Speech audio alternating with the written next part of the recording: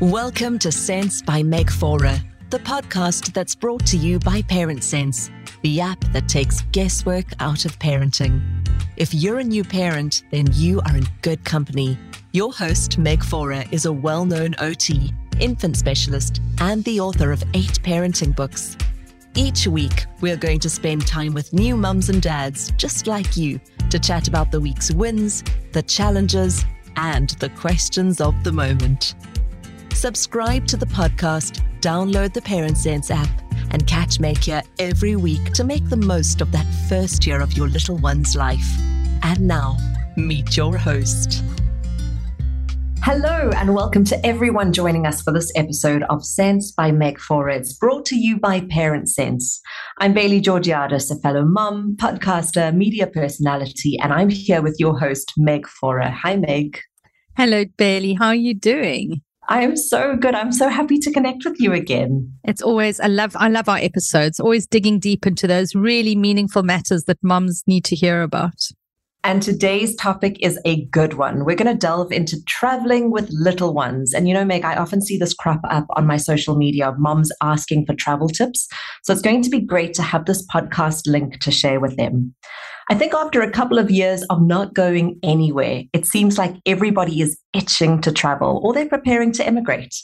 Traveling with little ones can be so tricky and so stressful for everybody, and I'm really keen to get this started. Before we do, I just want to remind you that this is a chance for you to ask Meg your baby and parenting questions. Know that no topic is off limits, so drop us a direct message on Parent Sense, Facebook or Instagram, or even in the comments. Meg is here to support you on your parenting journey, and she's promised to get through as many questions as she can in these sessions. With that said, Meg, I think we need to pack our suitcases and travel a little bit. In fact, I want to go down memory lane for you. You did some brave trip a few years ago. I know travel is very close to your heart. Yes, absolutely. So travel is very close to my heart. So when it came to COVID, I tell you, it was hugely limiting for me. Yeah. And, you know, when my husband and I got married, I think it was in our first wedding anniversary, we gave each other a book around travel. I mean, then that was the thing, like we were going to go to all of these incredible destinations. And then, of course, within 2 years, James was born, our little boy. And then 2 years later, our little girl was born. So with a 4 and 2-year-old, we had, you know, kind of embarked on small, close holidays around South Africa. But my husband was coming up for a hiatus in between 2 jobs. And I, at the time, I was working, but I was working on writing books and that sort of thing. I'd just written Baby Sense, actually. And we decided that we would just take a complete break from life. We literally sold the house, put the dogs on a beautiful farm for a couple of months, and we went on a round the world trip, just the 4 of us, the 2 kiddies under the age of 4, and Philip and I. And it was the most extraordinary trip. But I can remember people saying to me, "You are traveling for 3 months with a 2-year-old. Like, what's wrong with you? What planet do you come from? Why would you put yourself through it?" But Bailey, I can honestly say that it was one of the best experiences of my life. And we learned how to travel with kids. We had a whole lot of things that we put in place to make sure that we could do the traveling fairly seamlessly. Some of it was quite rough traveling. We did some very serious rough camping in Namibia. In fact, completely in places where, like, completely off the beaten track, no running water. Wow. And then we went to New York City, and then we went to the Cayman Islands. So we we went to Disney. And let me tell you something, I don't know what I'd rather have, off the beaten track in Namibia or like a beating down heat at Disney with a 2-year-old. Oh my gosh. Yeah. So we experienced the most amazing experiences. And this topic, like it excites me, because I think that having children, often people see it as like a pause in their entire life, and that it like really kind of cramps their style. They can't do anything they wanted to do. They feel kind of homebound and not able to have adventure. And every day is mundane, because it can be mundane with toddlers. But I guess part of this episode is to say to people, you must travel. You can travel. Having children is not a reason not to travel, you know, and it enriches their lives immensely. And it also bonds you with your kids, because when you're out of your normal routine and you're traveling, you just are connecting more with those people you're with, because you're effectively on holiday usually then. And so you're connecting. And so from my perspective, that's what today is all about, is sharing some ideas of how to make travel easy for parents, because I know it can be done. Absolutely. And I think it's the best to be able to see the world through little eyes. It's experiencing things all over again. Absolutely. So it's holiday season. Families are going to be taking trips locally and internationally. Let's talk about planning travel. Meg, what are your absolute top tips for traveling long distances with little ones? Yeah, so you've got really two categories of long distance, and they fall into the mode of transport. So you've got a long distance car trip, so from Cape Town to Plett, or, like a 7-hour drive or maybe even a 12-hour drive that can be an absolute backbreaker with little ones.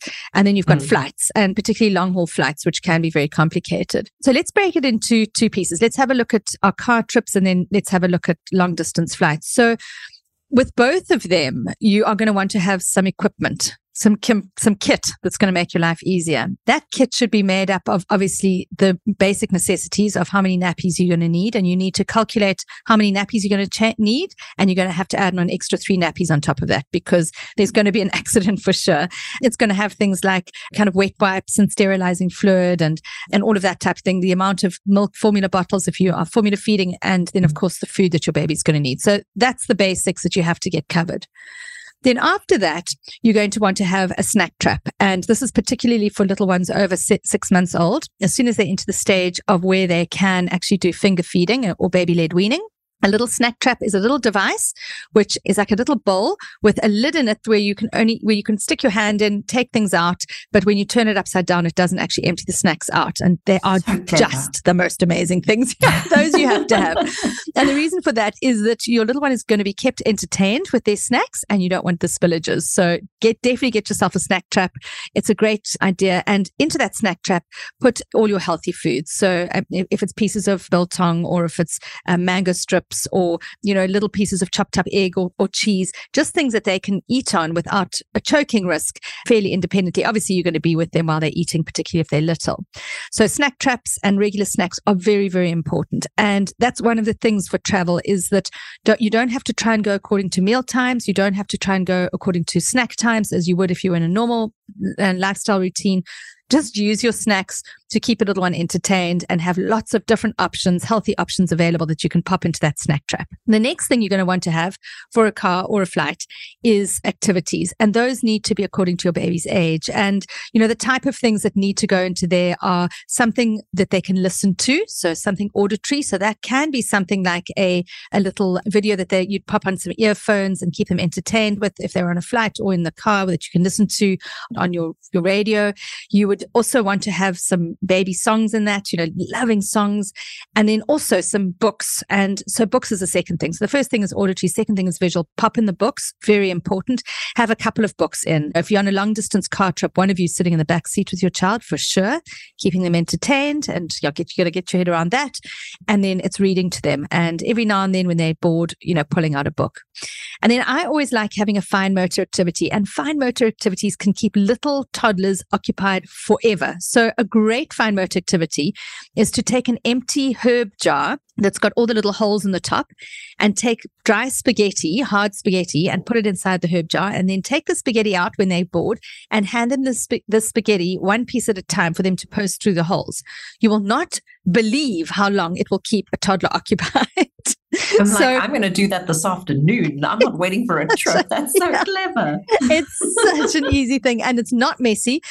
Other nice things to do are things like Play-Doh, but Play-Doh can get messy. You're going to end up with some Play-Doh and those beautiful leather seats on those upholstered airline seats. So that's why I love that activity, because it's clean, it's neat, it's small. You can just pop it in the bag.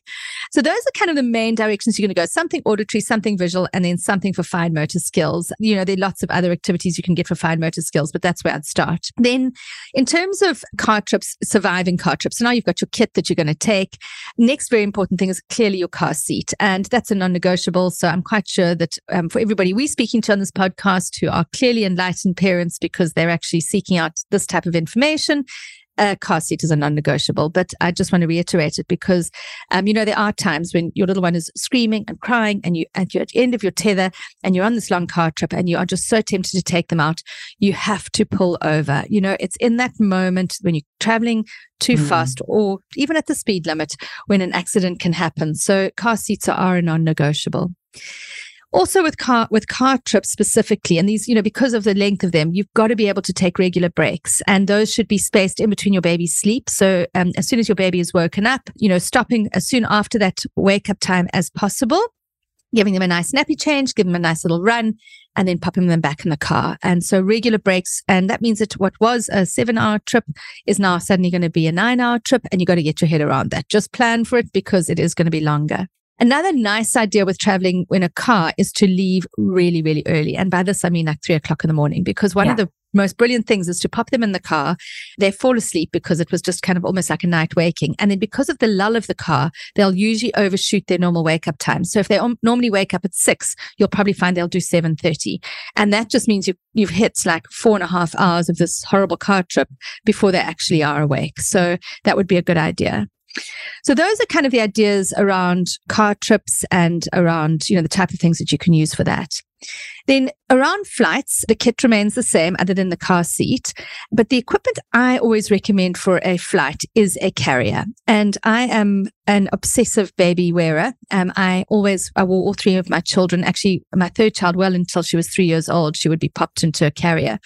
But I'll never forget on a trip that I did, and she must have been about 11 weeks old. I actually flew my mum with me. I was asked to lecture at an event in Knysna. And I had flown with her. I asked my mum to come because I knew I'd be lecturing for full day events and I would just be stopping literally to breastfeed her through the day. But I had to fly with her. My mum was flying from Joburg. She met me in Knysna on PE and we drove down to Knysna. I flew from Cape Town and I had Emily in my baby carrier, which was the Baby Sense sling in those days. I owned the company at the time. And I popped her in the sling and I walked through the airport with her in the sling. She had fallen asleep. She was very little, 11 weeks old. I climbed onto the plane with her asleep. And then, of course, she woke up on the flight and needed a feed. And I fed her on takeoff and on landing as well.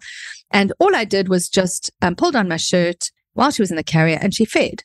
And there was a man sitting next to me. And as we landed, he looked at me and he said, "Huh? Has there been a baby in there the whole time?" And it was really like that for her. She had her own cocoon. I didn't disrupt her day sleep routines. She could sleep on me. Her feeding could happen discreetly, right up against me. And so for me, a baby carrier is a must. Often we focus on taking prams. And I will talk a little bit about prams just now, but we do focus on taking prams. But actually, in my mind, a baby carrier is much more important than actually taking a pram because of the ease of use while you're on a plane, for instance. And then you've also got your hands free, which is also so helpful. Even walking through an airport, you don't want to have to push a pram. It's already a stress with the trolley and everything. So that's a great tip. It's the hands-free kit. And of course, if you've got a toddler, you've got your hands-free for your toddler as well. So in my head, it's a carrier. The current carrier that I always recommend is the Snuggle-Roo carrier. It's just the most fabulous carrier. It's an upright carrier, but it's soft. It's like a wrap carrier. And it's, again, just something that your baby will fall asleep in, feed in. It's just a fabulous way to have your baby on you. Good to know. This episode is brought to us by Parent Sense, the all-in-one baby and parenting app that helps you make the most of your baby's first year. Don't you wish someone would just tell you everything you need to know about caring for your baby? When to feed them, how to wean them, and why they won't sleep? Parent Sense app is like having a baby expert on your phone guiding you to parent with confidence. Get a flexible routine, daily tips, and advice personalized for you and your little one. Download Parent Sense app now from your app store and take the guesswork out of parenting. What do we do when it comes to our baby's sleep times and nap times? I would love airlines to have a look at our baby's schedules and go, yes, this is the flight that you can fly when your baby is napping. But unfortunately, the world doesn't work like that. So what can we do when it comes to sleep? What can we do to prevent overtiredness, especially with long layovers, delays? I think this is a big burning question. Yeah. So sleep and travel is a big burning question, and, I mentioned just now that, you wanted to try and get as much sleep done while you were traveling, that's why you wake up really early. And having your baby or using travel time as time when your baby sleeps is a good idea. So if you can schedule flights over baby sleep times, that is going to work out easier for you. So here's an example. If you're doing a flight, from South Africa to Europe, a nighttime flight is actually going to be an easier flight for you to manage because your baby's going to be sleeping a lot of the time. And I can help with some strategies around getting them to sleep as well. But, whereas that Amsterdam flight where flying from Amsterdam to Cape Town is a daylight flight, and that can be a hellish flight with a 2-year-old, because you got to keep them occupied and you can't use sleep times as much. So I do believe in trying to schedule your travel times around your child's sleeping time. So that is a good idea. If you're going to do a flight, as an example, from Johannesburg to Cape Town or, from London to Paris or whatever it is, try and do it while your child is actually going to be sleeping. So they're going to go down at about 12 o'clock. That they get drowsy. Take them through the airport at that time. Maybe have them in the carrier, let them fall asleep and then actually sleep on you for the duration of that flight, for instance. So that would be a good idea to have them actually sleeping, particularly if they're little babies. But as you've just mentioned, it just doesn't always happen like that. We just don't always get the sleep times right. And, a classic example of this is when you're doing a flight that takes off, let's say, at 8 o'clock or 9 o'clock at night, and your baby's bedtime is at 6:30 or 7 normally, and now they're overtired. And this overtiredness then revs them up further. They get busier and busier, and then they are more difficult to get to sleep. And that's how you often end up with these children on planes, these babies on planes who are crying incessantly because they're actually overtired. You are literally describing what we experienced. And I remember looking at my husband with this screaming 13-month-old going, is there a way to push a button to go, we'd like to get off. We can't actually go through with the rest of this flight. I think if there was an eject button, we would have pressed it and missed out on our holiday. It's awful. Yeah.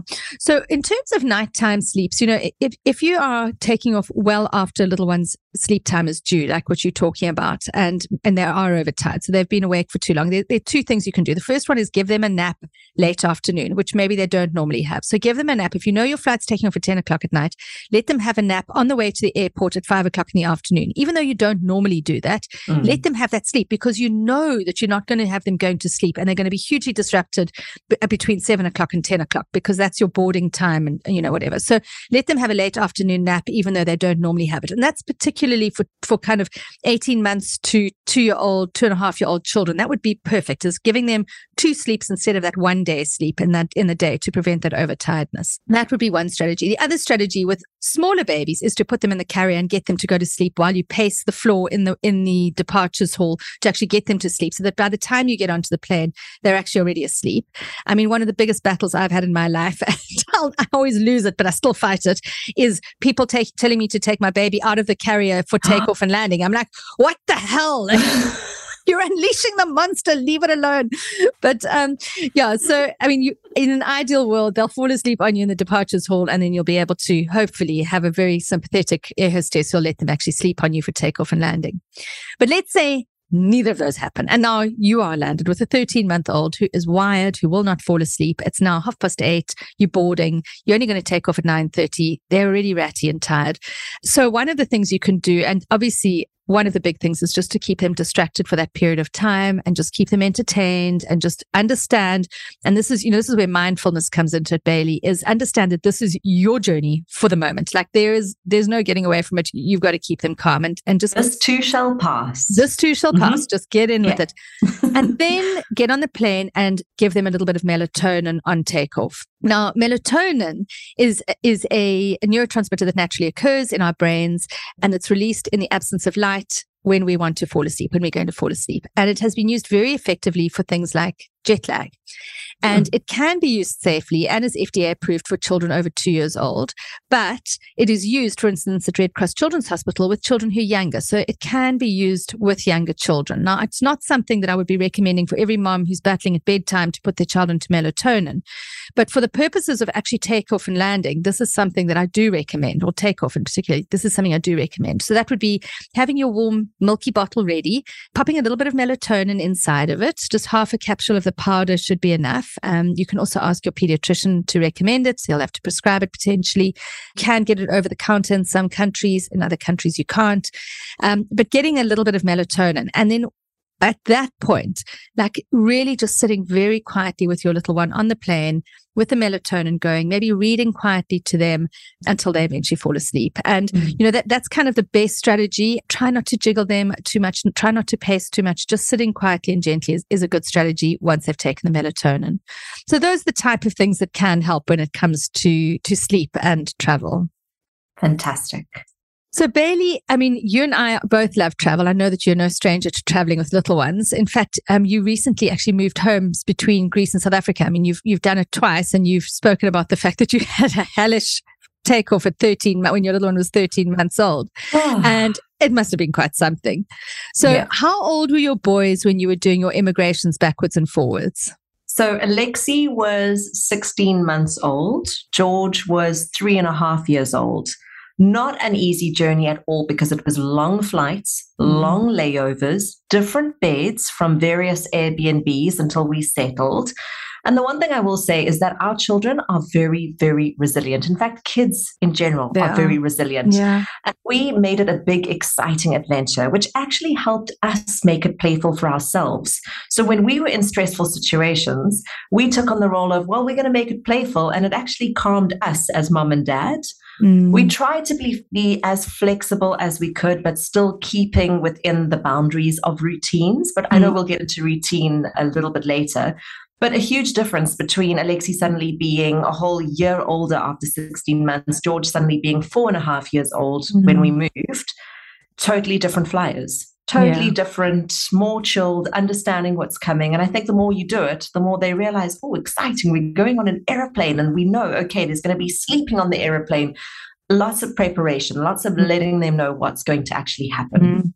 Absolutely. And I'm sure they took their doo-doo blankies and their little lovey toys and whatever it was that they normally use to get to sleep. Which we lost on one of the flights. Oh, dear. Sorry, I brought up the war. Did we tell you? I could write the book on everything that could possibly go wrong in travel. I could write it, and I'm still here to tell the tale, which is why I say this too shall pass. Exactly. Yeah, you don't want to lose that doo-doo blankie. And actually on that, take 2, whatever you do. Yes. Totally. Now, I know routines are a big deal. Nothing can throw off a routine like traveling. And it doesn't matter how you're traveling, whether it's in a car for a long trip, on a plane, train, ferry, routines are easily abandoned when your surroundings are different. So let's talk about that, because I know a lot of moms are very anxious when it comes to routine, and that possibly going out is very upsetting. So what can we do? Yeah, so it's really interesting. You know, little ones are actually incredible with their routines, and they will stick to their routine more than you give them credit for doing so.